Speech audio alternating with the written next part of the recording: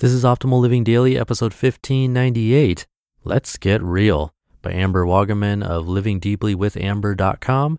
And I'm your narrator, Justin Malik, reading you blogs every single day of the year to help you live a more meaningful life. Today's article is from a brand new author to the show. I'll tell you more about Amber right after the reading. So for now, let's hear our very first post from her as we optimize your life. Let's Get Real by Amber Waugaman of livingdeeplywithamber.com. This is a topic that has been near and dear to my heart lately. The cultural norm in the US is to be agreeable, polite, and likable, which means we shy away from being transparent and honest. Honesty can have negative connotations, but I'm talking about tactful, genuine, straightforward, transparent communication. Speak from the heart. Let others speak from the heart. Understand that there will be differences, and that is okay. Let's reduce the amount of BS and politics we each have to sift through in this information overloaded, overstimulated environment and be real, genuine, transparent people with each other. Let's create deep, meaningful human connections with each other. The environment screams inefficiency and so much time is wasted.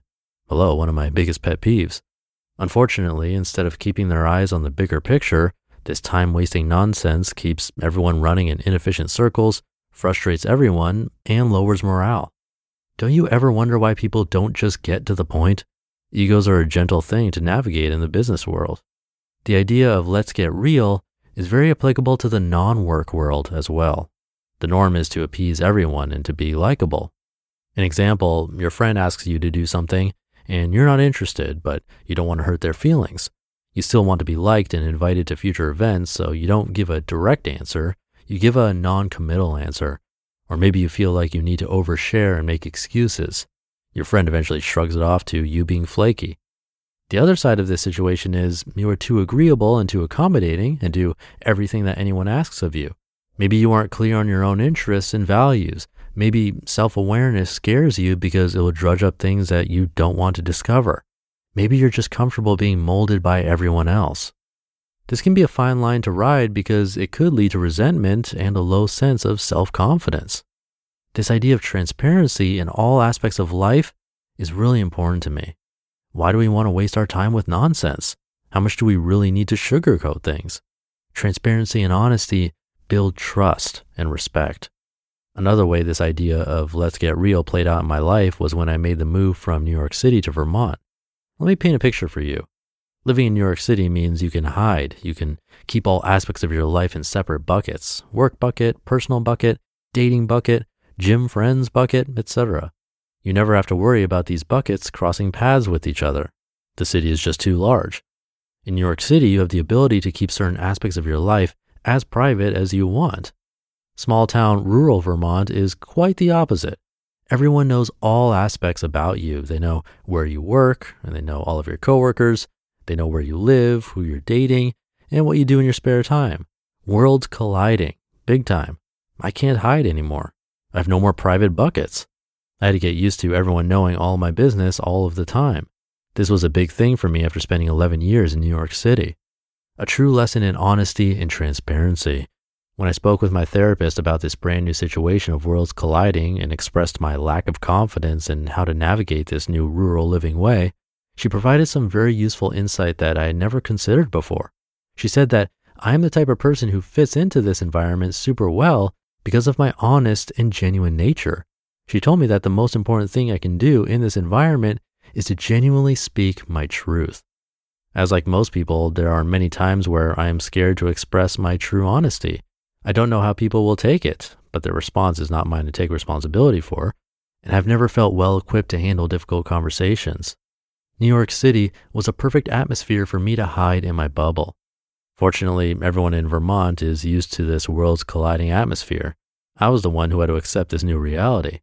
Now that I'm in this environment, I feel the urgency to express more honesty and transparency and to genuinely speak my truth. In my mind, there are two critical things that need to happen in order for this idea of let's get real to work. Number one, we as a society need to learn to communicate effectively and not shy away from difficult conversations. And number two, we need to not take things personally. Shake it off, let go, and move on. Learn to communicate effectively and get comfortable with it. It takes practice. There are several books, classes, and workshops out there on this. About a year ago, I attended a workshop in New York City on navigating difficult conversations, and it was fantastic. Stay tuned for future posts on this topic. Don't take anything personally. Nothing other people do is because of you. It is because of themselves. Be confident in who you are and what you're doing. Know your motivations. Remove the ego. Be willing to admit that you're wrong. Be willing to accept open criticism in the workplace. People don't want to feed into your ego nonsense. They just want to get their job done and live their life. Speak your truth from the heart and be done. Don't ruminate. Push for honesty and genuineness from others. Set that expectation. Learn to ask clear, direct questions. Set the example and do it yourself. No judgment. Put yourself in other people's shoes. Create a safe space for others to be themselves. And stop being so reactive. Take a chill pill. Understand that it's okay to respond with, hey, I want to sit with this for a little bit and gather my thoughts. I'd like to reconvene this conversation with you at a later time when it can be more productive for both of us. You just listened to the post titled, Let's Get Real by Amber Waugaman of livingdeeplywithamber.com.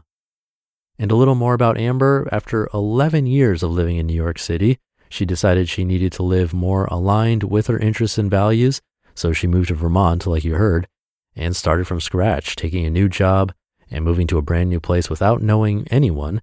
Her website is about how and why she made the life change and other thoughts on living deeply, authentically, and finding fulfillment in the present moment. Come by Amber's site, livingdeeplywithamber.com. I have that linked in this episode's description. And thank you to her for giving me permission to narrate her articles.